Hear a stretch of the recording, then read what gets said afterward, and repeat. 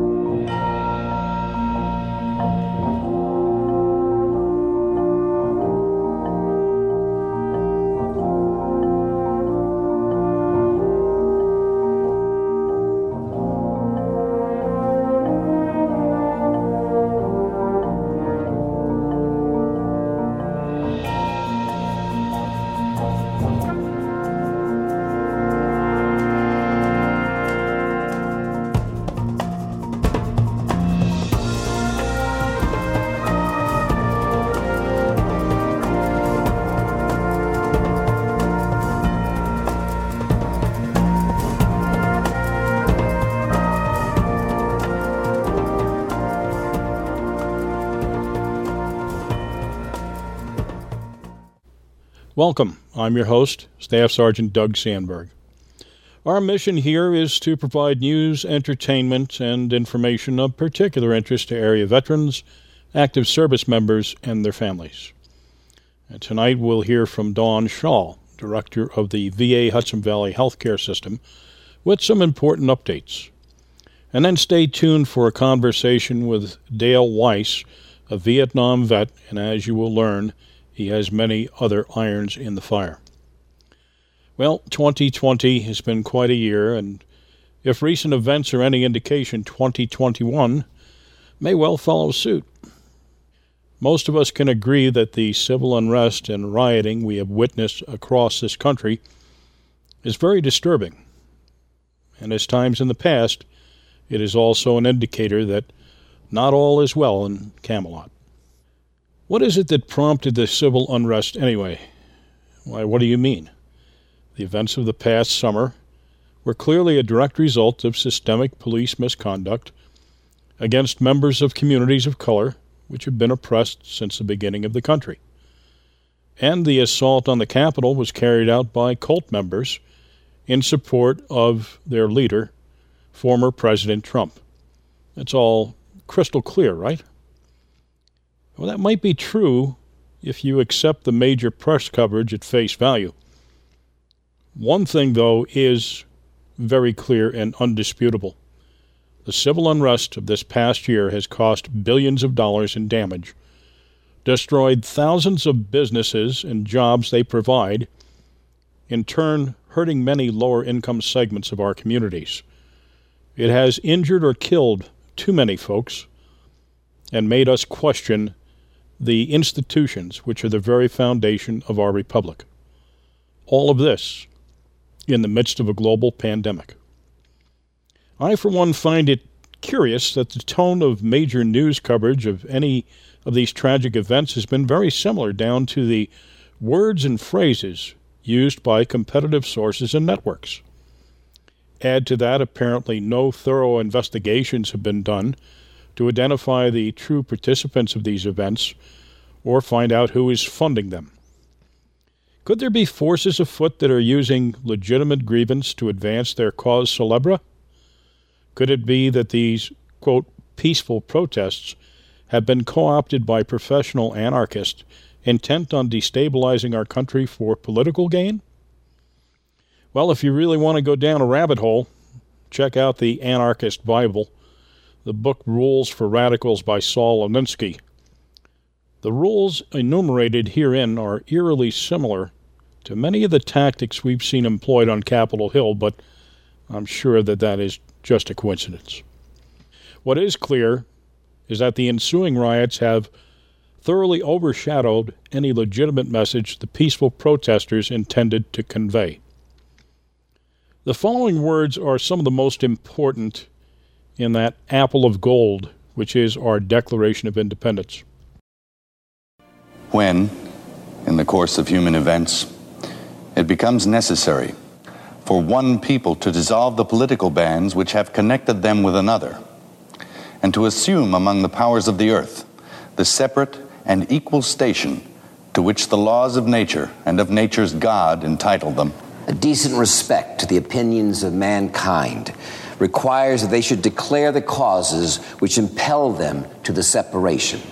We hold these truths to be self-evident, that all men are created equal, that they are endowed by their Creator with certain unalienable rights, that among these are life, liberty, and the pursuit of happiness.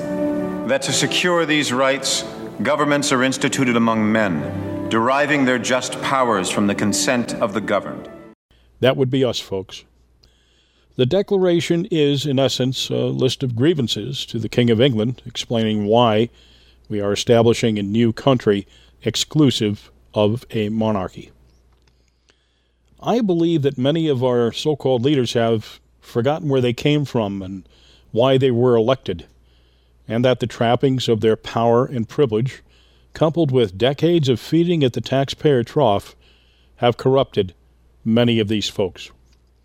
Our new president has called for unity, and I think we can all agree that's the only way this country will move forward. However, words and actions are two different things. For the past few years, it's been made abundantly clear that many elected officials have little regard for the scores of regular folks who make this country run. Consider the sophomoric manner in which the various congressional committee hearings have been conducted, or the condescending tone of the rhetoric. It is also clear that many of our congressional leaders hold those who don't share their views in great contempt. These distinguished ladies and gentlemen often talk about our Constitution and the rule of law. However, their actions, more often than not, are contrary to both. And the fact that no one appears to be held accountable for any wrongdoing, except for those who dare to disagree with the popular narrative and are of the opposite party that is in control of the hearing. Beyond that, these modern-day kings and queens seek to personally destroy those opposing their viewpoints. Perhaps we're all just a little bit tired of being taken for granted, of being considered monolithic groups who will always vote a certain way. Tired of politicians who promise the moon in eloquent speeches and then provide just enough to keep the rabble in line. Why were the events at our capital so outrageous and shocking? Well, it is our capital, after all, and very much a symbol of our nation's noble purpose. For one thing, many of our so-called leaders were directly confronted, and quite frankly, it scared the hell out of them. I'm sure that the folks who own the businesses which were destroyed in last year's peaceful protests were also outraged and shocked as they watched their livelihoods destroyed, along with all the jobs they provided, while many state and local officials looked the other way or told their police authorities to stand down. If you consider the riots and civil unrest across this country simply peaceful protest, then you make a great mistake of ignoring the underlying cause. There are millions of Americans in all sectors of our society who feel abandoned by their government. Don't misunderstand me. I'm not referring to the folks that believe the election was stolen by massive voter fraud. No, I'm talking about average folks who see time and time again our so-called leaders expect us just simply to comply without question, to simply shut up and do as I say, not as I do. As our new president said, it's time for unity. It's time to heal. We can do that together. Well, yes, we can. We as Americans and those we elect to represent us could take a lesson from the 1% of our population, which is our active military and veterans. These folks also take an oath to uphold our Constitution and protect the people of the United States.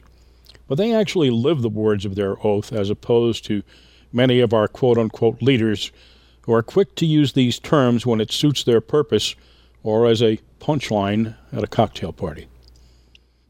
At the end of the day, the men and women of our armed forces don't necessarily only fight for the flag, our Constitution, truth, justice, in the American way.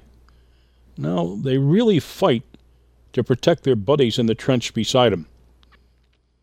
If we could adopt that same attitude, our political differences become inconsequential, and perhaps we can actually make this country, quote, a more perfect union, unquote. After all, we're all in the same trench.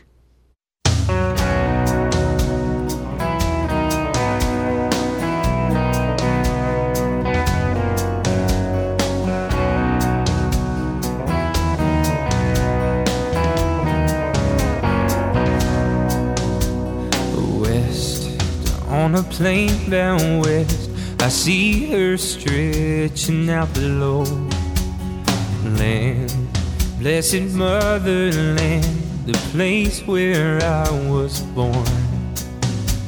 Scars, yeah, she's got her scars. Sometimes it starts to worry me, 'cause I don't wanna lose sight of who we are.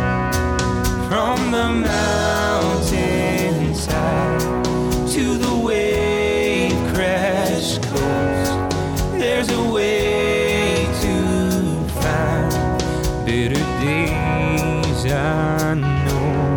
It's been a long, hard ride, got a ways to go, but this is still the place that we all go home.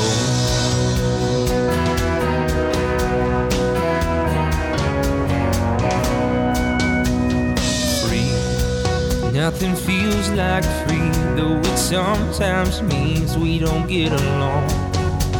'Cause same, no, we're not the same, but that's what makes us strong. From the mountainside to the wave-crashed coast, there's a way to find better days, I know. It's been a long, hard ride, got a ways to go, but this is still the place that we all call home.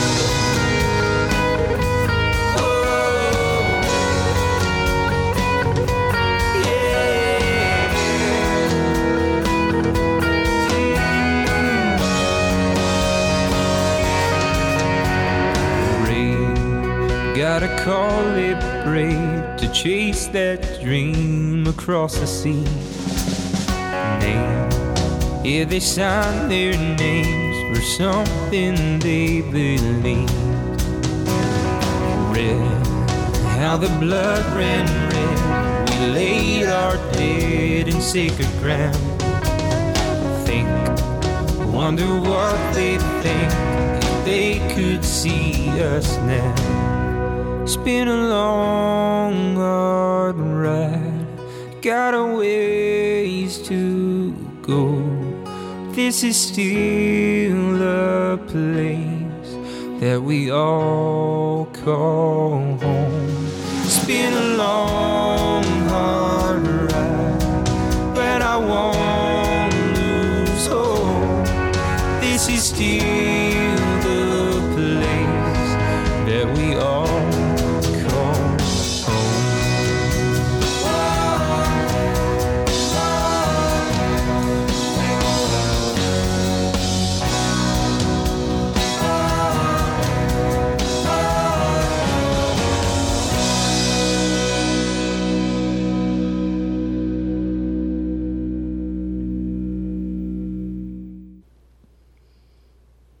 Each month, the director of the Hudson Valley VA system is kind enough to bring us up to speed on the latest news from the VA today. Thanks, Doug. I'm real pleased to give you an update today on how VA Hudson Valley is doing with the COVID-19 vaccine rollout. At the end of December, we received our first shipment of the Moderna COVID-19 vaccine. We quickly began offering the vaccine to our staff and vulnerable inpatient veterans while simultaneously establishing our process to provide the vaccine to our outpatient veterans. In early January, VA Hudson Valley started to administer the Moderna COVID-19 vaccine to our first outpatient veterans, which includes those veterans aged 75 and over, as well as those veterans who are essential workers in the community. So eligible veterans that fall into this category can call our dedicated vaccine scheduling line.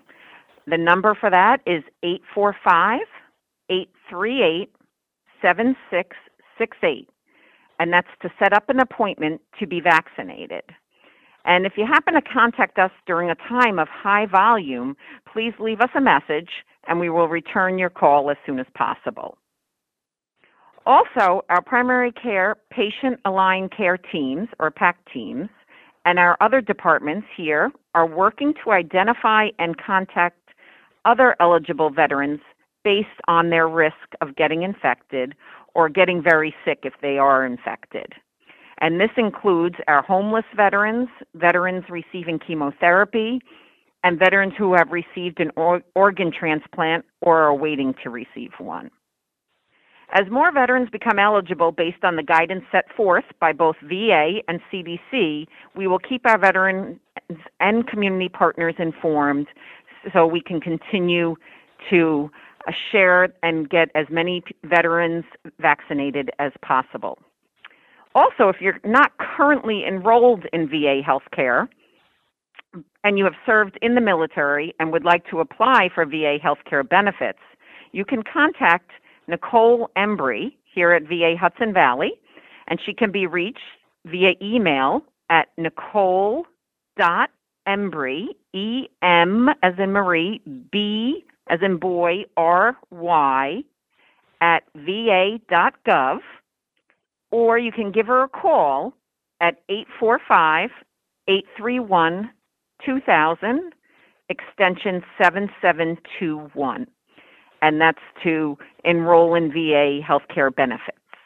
Again, one last time, for eligible veterans that are interested in scheduling the vaccine, you can contact us at 845-838-7668. And that's for veterans currently who are 75 and over or essential workers in the community. And I just want to say thank you very much for inviting us on your show to share this important information, and thank you for your support of all our veterans during these very challenging and unprecedented times. Thank you. You're listening to WJFF, and it's Let's Talk Vets. I'm your host, Staff Sergeant Doug Sandberg. Dale Weiss lives in Woodstock. He's a Vietnam vet, an author, Iraq on tour, and just an all-around good guy. Well, good morning, Dale, and welcome to Let's Talk Vets. No, thank you, Doug. So we want to talk a little bit about your service and some of the other really interesting things that you've done with your life. You were drafted in 1969 and served with the U.S. Army in Vietnam and then later Cambodia. So tell us about that. Okay, well, I was, as you said, I was drafted in 1969 and trained more or less down south in Fort Jackson and Fort Benning, and I arrived in Vietnam in 1970, right at the beginning of Cambodia. So I went right into Cambodia for a couple of weeks, and then got out. And I was wounded in November. Actually, it's kind of interesting. Yesterday was my 50th anniversary of being wounded in Vietnam. So you were, I'm going to take it, you were an infantryman? Oh, yes. I was with the 1st Cav, 2nd of the 5th, and a recon team of 8 to 12 people at a time. Okay, and how did you get wounded? It was an ambush. I was a leg wounded in the leg, which I was evacuated out pretty quickly. It was just getting dark, and they flew me into the 24th Evac Hospital in Long Ben, and they probably saved my life. So, all in all, you were there for how long in country? A little over 6 months. flew to Japan for more surgeries, and then eventually I was in St. Albans Naval Hospital in Queens. Well, that's a hell of a way to get out of Vietnam, but I guess it's what they used to call the $1 million injury. I don't wish this on anybody. Right. Your leg fully recovered now? Well, I'm short by an inch. My left leg, I wear a lift. I still have drainage. So what was your return to the quote-unquote world like? Very surreal, because I came home in a stretcher, one of the big transport planes, and when I left Japan to come home, it took 22, 23 hours altogether, because we made different stops in Alaska, state of Washington, and then flew to Walter Reed, where I spent the night, and then they flew us up to, about 12 of us, up to Queens, New York, St. Albans Naval Hospital, which is now a VA hospital. So that was kind of really weird. They took me from LaGuardia on a bus, which had no seats, you could put the stretchers in there, and they brought me to St. Albans Hospital, in which there was kind of a loading bay for all kinds of stuff, and they loaded us there, and there I met my doctors, and was there for about 10 months in the hospital. So once you got out of the hospital and began your long-term rehab, getting back into the mainstream, how'd you find reintegration, especially with the attitude of a lot of folks here where they, seems in Vietnam, instead of blaming the politicians, they blamed the soldiers?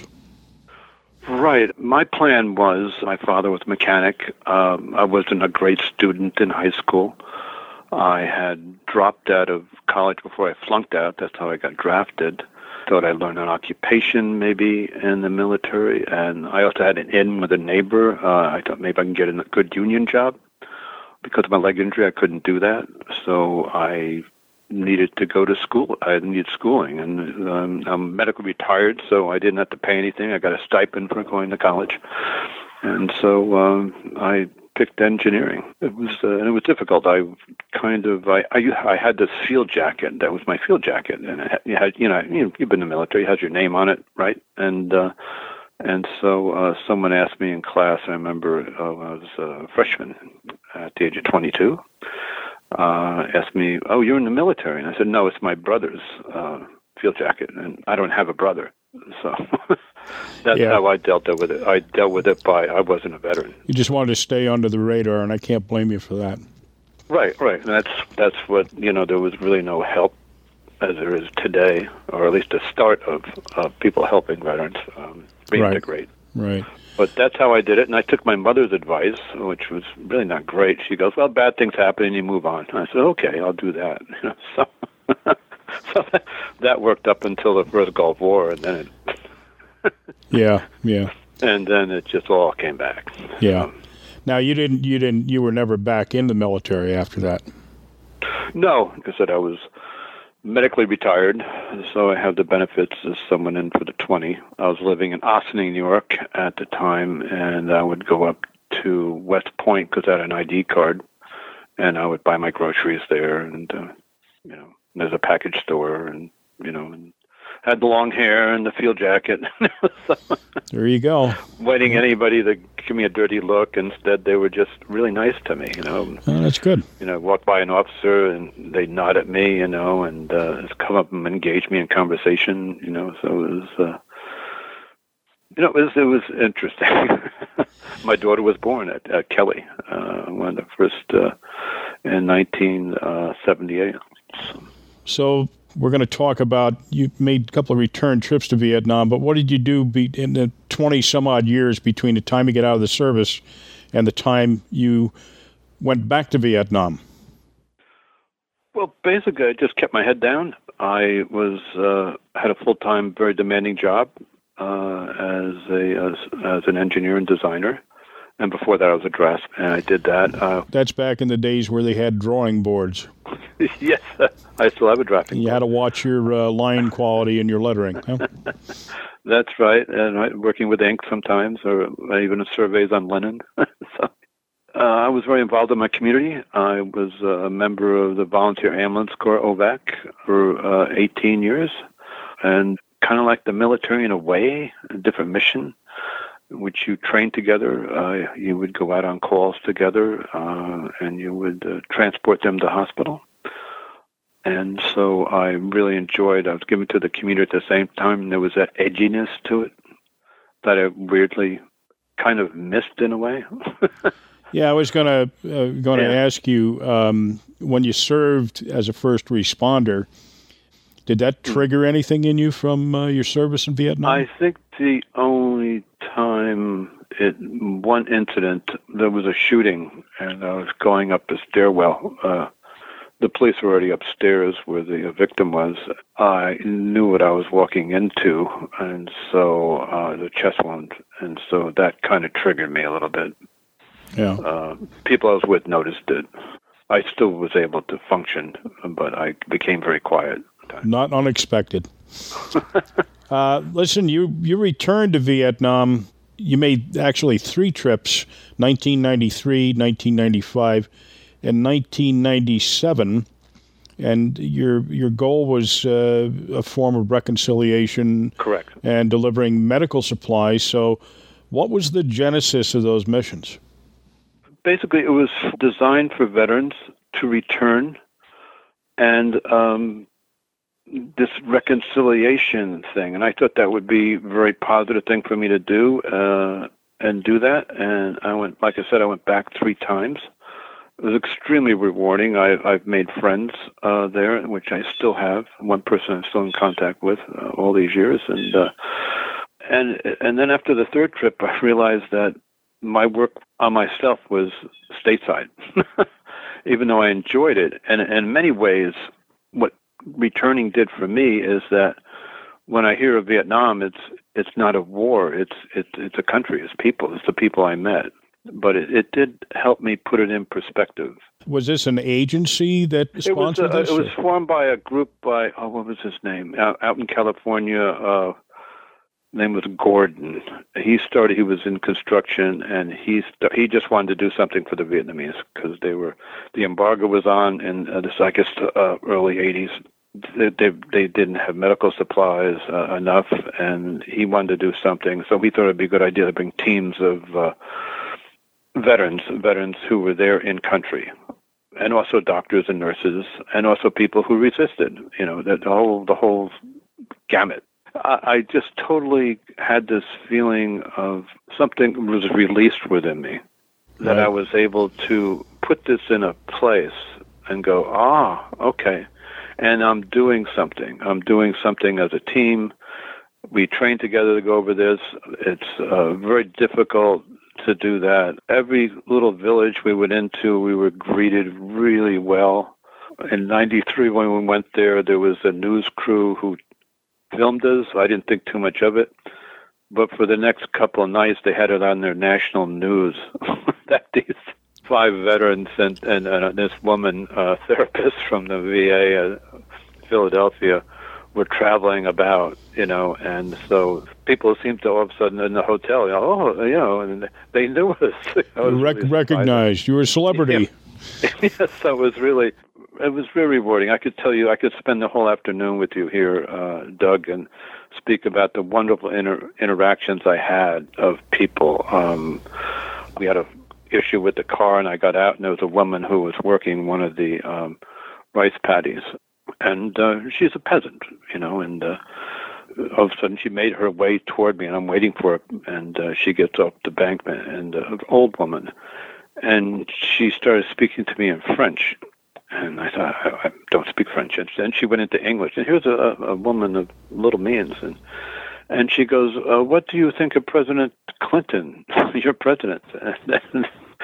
And I said, and I'm stunned, I'm stunned because here it is, I'm fumbling. I only speak English, and I know she at least speaks 3 languages. And she goes, do you think he will lift the embargo on Vietnam?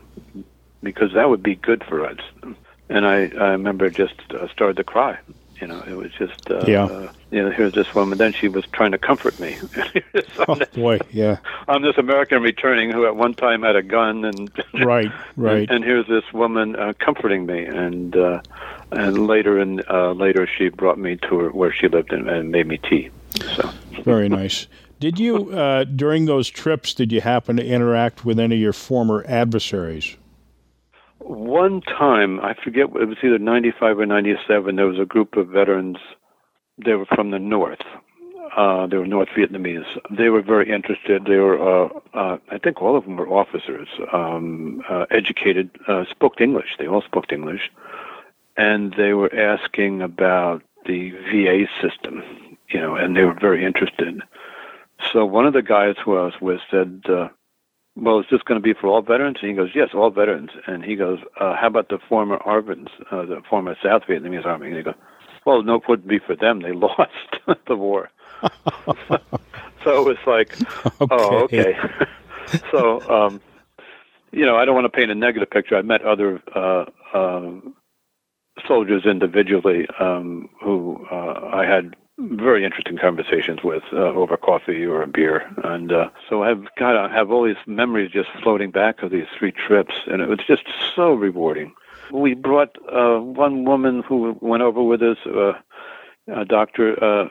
Her daughter played soccer, and the daughter said, "Why don't you bring soccer balls? You can collapse them; they won't take up much room." So we brought I don't know how many, maybe a couple dozen soccer balls. And so we went to this orphanage, and and the kids, I guess, were supposed to be they danced for us and did some music, and we were showing them a microscope we were giving them to the pharmacist there, and some medical equipment, and then we brought the soccer balls, and they had a pump, and they got all excited and jumping up and down, and oh my God, I don't play very well, but we went out and kicked the ball a little bit, and it was fun. So. That's a great story. Maybe the next war we should get both sides together in a huge bar and just drink and talk. Yeah, well, we all want the same thing. We want our families to be well, healthy. Want them to be productive within their community, and it's a common thread that we have with everybody. I had this one interpreter. He was very religious, a Buddhist. He was taking us to, we had an all afternoon. He took us to a museum. And he was like talking about it so much, and I said, well, is this a place you want to work? Because he was like a volunteer there. And he goes, I'd love to work here. It's my, I said, it's your dream job? And I explained to him what a dream job would be. And he goes, yes. And I go, well, why don't you work here? You seem to be, you speak multiple languages. And he goes, well, in order to, this is 93, you have to be a communist, member of the Communist Party. And I go, you're not a communist? You're not a member of the Communist Party? And he goes, no. And I go, why don't you just join? You can get your job. He goes, because I'm not a communist. Interesting. It was like lost in translation. We like looking at each other like, I'm looking at him like, you don't understand. Yeah. And he's looking at me like, aren't you listening to me? Yeah, well, your stand on any particular issue depends upon very much where you sit. So, yeah. So it was, overall, I found the people very warm, very engaging. Especially the first couple nights we were in Ho Chi Minh City now. We were sitting in a restaurant, and people stopped eating and then would turn their chairs around to watch us eat because they weren't used to seeing a bunch of Americans. Boy. Well, so that was very rewarding. Well, it sounds like a interesting life experience, to be sure. Your wife is a poet, yes. Allison Koffler. Yes, Alison Koffler. And with your wife, and you are the co-founder of, and I thought this was a pretty clever title, the Post-Traumatic Press. Yes, my one moment of genius in my life. I was just coming up with that name. It all kind of started when I actually first met Allison. I had gone through a divorce, and I met Allison, I guess it was 97. And I think I was going through the following year or the year after, I was going through a trauma-based therapy group in Manhattan. When it was coming down to the last session, she sprung on as a therapist that we're going to take it. I just got a bus, and next week we're going to go down to the Vietnam Memorial. And I said, hell, I'm not going down there. I think all memorials glorify war. I've since changed my mind on that. But I came home and I was ranting and stuff, and my Allison said to me and gave me a piece of paper and actually a journal, and gave me a pen and told me I should write it out. So that's when I started writing, when I was close to 50 years old. It's never too late. Yeah, and I found it one of the most amazing gifts anybody ever gave to me was Allison giving me this gift of this journal and pen, and giving me, not permission is the wrong word, but gave me this strength to really look at something that I've been looking away with, even though I've been through therapy and everything else. And it's hard work. It's hard work. And I sat down and I opened up that box of demons and I wrote about it. But then I'm also able to close the box of demons when I'm finished, and I'm able to have a relationship with my children and be in the community. And make a long story short, I was doing a reading with a couple other guys, and so I said, hey, I'll put something together. And so I went down to Staples, made multiple copies, and folded it in half and stapled it. Now it's my first publication, and since then I've done multiple publications. In the beginning, mostly all veterans-based, and now it's kind of blossomed into other subject, nature, vegetarianism, all kinds of stuff. So, well, you got a couple of books, poems, and other stuff, and yes. Basic Load. Basic Load, yeah, that's an Army term, basic load, what you carry. So I did write a series of odes to things I carried in Vietnam, kind of the Tim O'Brien book, The Thing They Carry. You've done quite a lot of that. How long has that been going on? Since what, 2004? Yeah, 2000. I think I did my first book, and I do it here in the house. Most of them now. I kind of outsource it with their bigger books. I can do smaller chapbooks of 24 to 40 pages. Does your wife do some of this work with you, or? Yeah, she's kind of my copy editor, and also. She's very good at design, so a lot of the covers she does. We're going to give the details, the contact details, and the website for that when we're done. For the past 5 years, you've served in a very interesting program called the Veterans Art Showcase. Yes. And it usually takes place at the FDR Library and Museum in Hyde Park, New York. But this year, of course, the showcase was held on November 21st. And demonstrated the many ways that arts are vital to veterans' reintegration for self-expression, recovery of the after effects of war, and reconnecting with the community. So reintegration is one of the biggest challenges for returning vets like you're writing.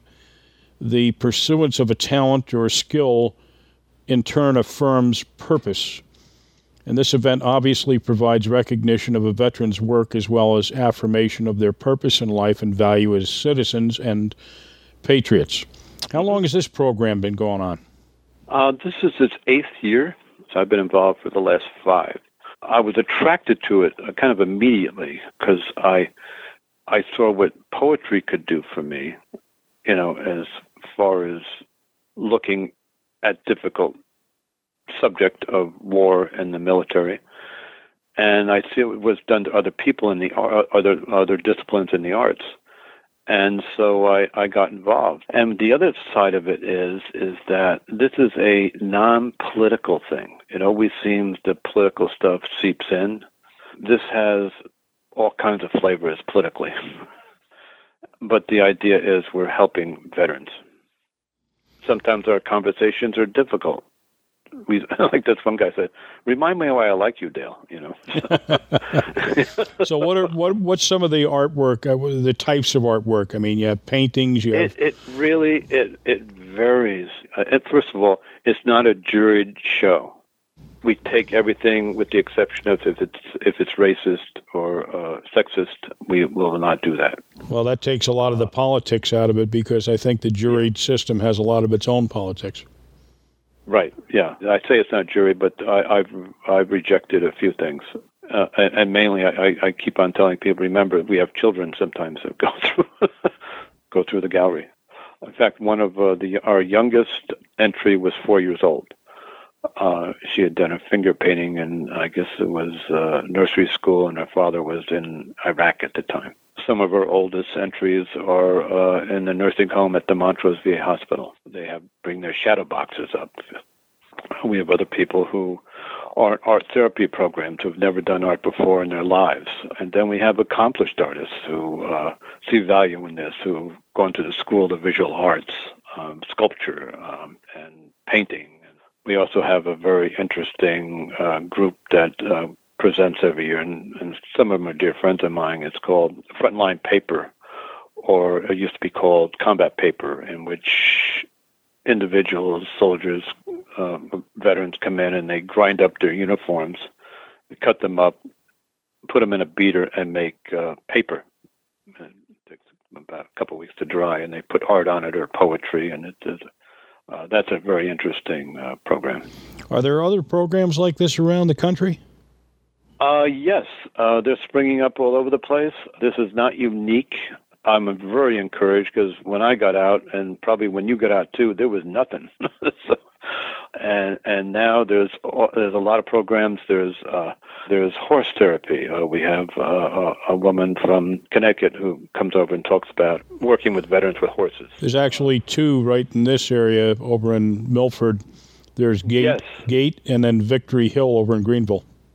I've heard of them too. Jane Strong, who runs this other one, is go-to person as far as the horses. We also have an interesting group, a former Marine. I believe his backstory is he joined a dance troupe called Exit 12. He's a ballet dancer, went to Juilliard, I believe, and he joined the Marine Corps. When he got back, he formed this dance company, Interpretive Dance Therapy. Really interesting. And then filmmaking. We have a documentary film this year by a guy that's really kind of interesting, Michael Bricker. He lives in New Mexico, and we're showing his film, Mexican Pro Wrestling on the U.S.-Mexican border. So, he was in the Coast Guard. All kinds of art, poetry, spoken word, music. We have music. Okay, Dale, so I'm going to ask you the million-dollar question. As a virtual event, how was the 8th Annual Veteran Arts Showcase? It went very well. We were very happy. We had support from one of our newer members of putting it up, and it went up on November 21st without any hitches, and it was viewed by many people. And actually, it can still be viewed on our website, which is veteransartshowcase.org. So you didn't miss out. Anybody who didn't see it, you can still see it. It had a gallery of over 40 artists. It had also a little introduction by George Laws, our chairperson, also Lori Ayala. She did a little history about the showcase. As you mentioned, it's in its 8th year. And it also had, it had 4 different nonprofit groups. But thank you for asking. It went very well, swimmingly. Well, that's really good news. You are also involved with a group called Warrior Writers here in the Hudson Valley. And in Warrior Writers workshops, participants take part in guided exercises, feedback, and group discussion. And Warrior Writers provides a safe place for active service members, veterans, and military families to write about their journey in the military experience. Like you just expressed, writing and other forms of meaningful work give a person purpose, which is often lacking, especially for folks who are career military and long deployments. They kind of lose their identity or come back certainly to a world and families that are a lot different than what they left. Right. And so that helps the reintegration. And you folks are involved with our friend Kevin Keebney at the reintegration. Yes. In Kingston. I just have his information right in front of me, Doug. You must be reading my mind. Great guy. We did an interview with him last week. Okay. And he's a fascinating guy. I've been trying to nail him down for months. Oh. Yes. Just to backtrack a little bit, I've been aware of Warrior Writers for over 10 years. I think since 2007. They were based out of Philadelphia, and then they started springing up around the Philadelphia group. The founders, they give workshops for facilitators. I published the New Jersey Warrior Writers at a TNAC, a 10-year anthology of poetry of different generations of veterans and also family members of veterans. They come to these workshops too. And just recently, they just had their second workshop. One opened up here in Ulster County, and that is through Kevin's group, the Hudson Valley Center for Veterans Reintegration. And so we're meeting up partly hybrid on Zoom and partly at Kevin's office there in Kingston. And if anybody wants to get involved, there's a sign-up thing that they could do on Kevin's website, which I could give to you now, hvcvr.org. There are sign-ups. You can contact, if you don't live in the area, you can contact the Philadelphia office, and they're really good at getting back to you. You can just do a search for that. If someone wants to contact or get more information about post-traumatic stress, how do they do that? They could just go right to the website, one word, posttraumaticpress.com.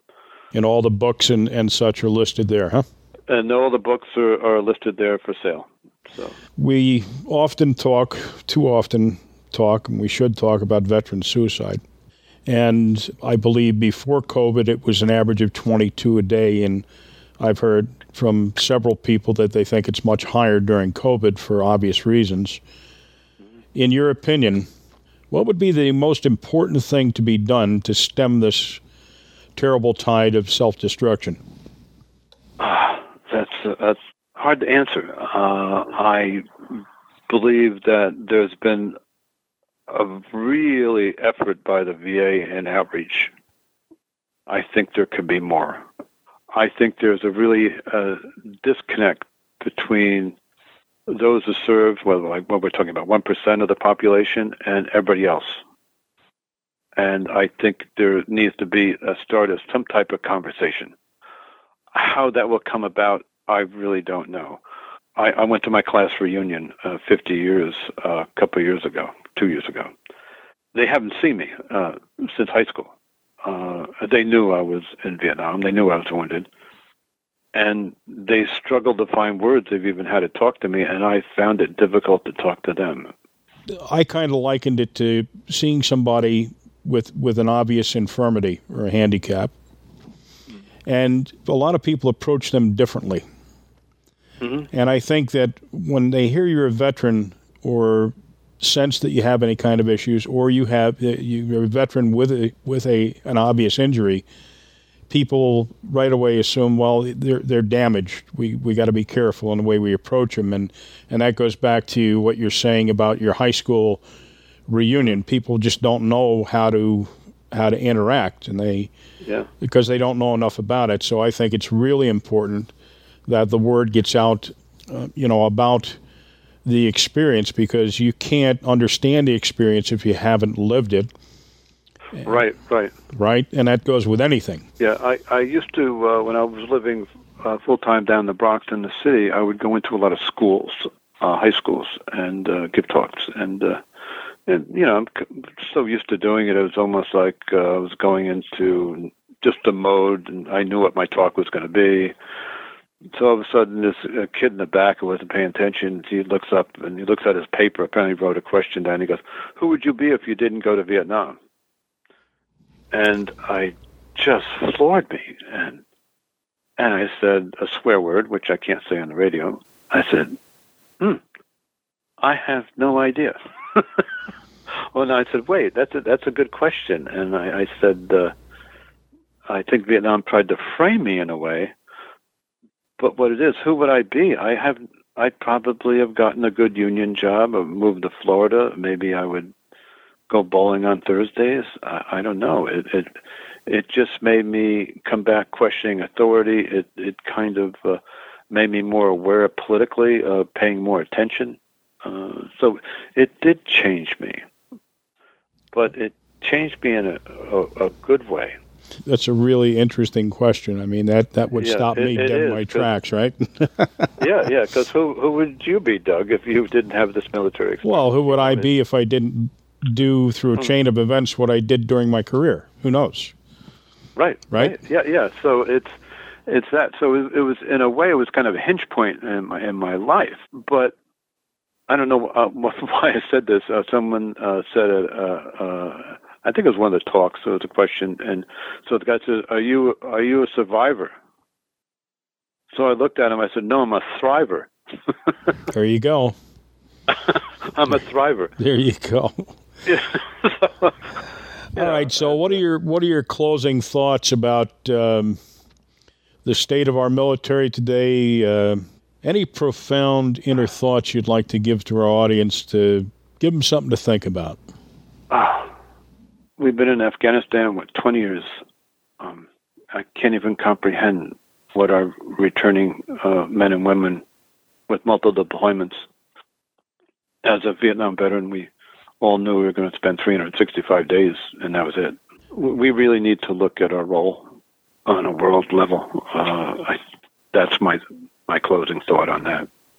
You know, we talked about some of your interesting poems or prose. Would you like to read a couple for me? I wrote a series of odes of things I carried in Vietnam, kind of like the Tim O'Brien's book, The Things They Carried. I'm going to read you one. It's called Ode to P-38.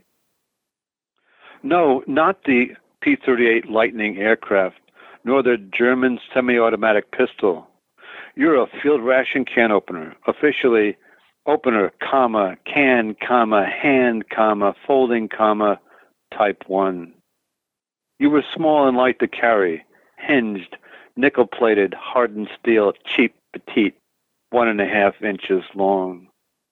You adorned my dog tag chain like a ring, my steady, around the block a few times, World War II, Korea, and me, Vietnam.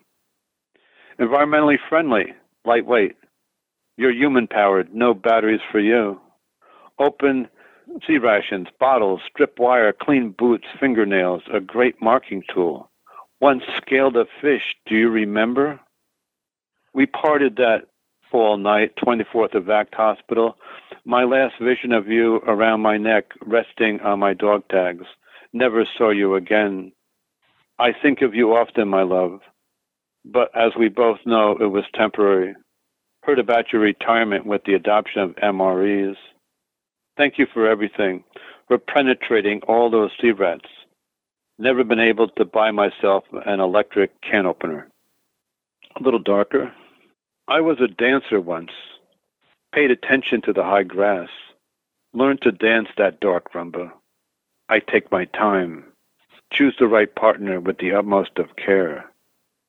Softly hold my weapon in my palm to feel its oily hardness, to smell it, a stench, a tang that only another soldier can sense. Come dance with me in the woodline, under the moonlight. Take your position. Open your black wings. Backwash.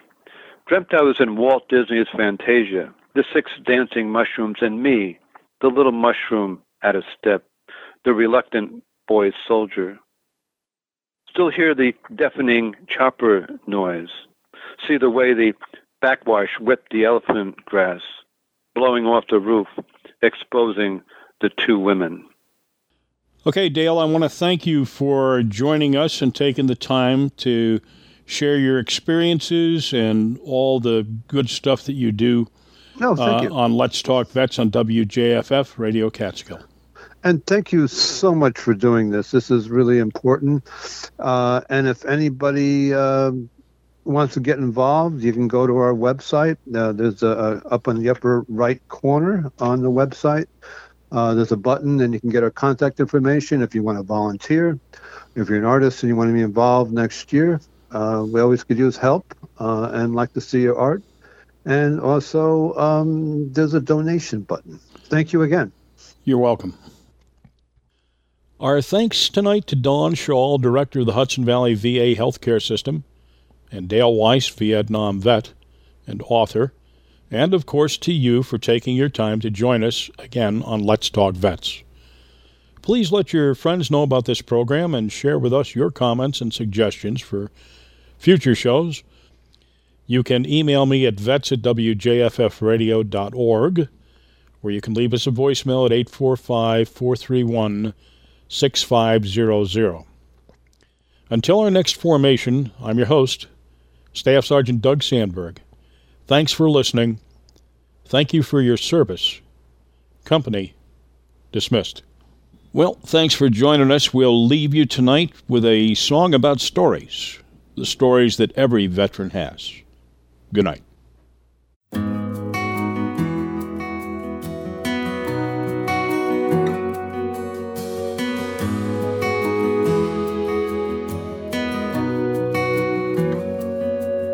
There's the ones that I can tell you, and they'd probably take your breath. But they're nothing like the ones that I can't talk about yet. They call me a hero, but I ain't no saint, everything that they don't know. I wish I could say where I go when I close my eyes at night. I was taught to keep them locked up inside my mind. They're buried in the darkest place, underneath the guilt and shame. Life is a living hell when it hurts this bad to tell stories.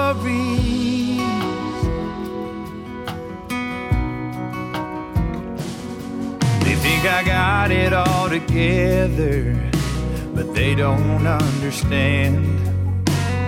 And how could they ever, when they ain't never been? Where I go when I close my eyes at night, I was taught to keep them locked up inside my mind. They're buried in the darkest place, underneath the guilt and shame. Life is a living hell when it hurts this bad to tell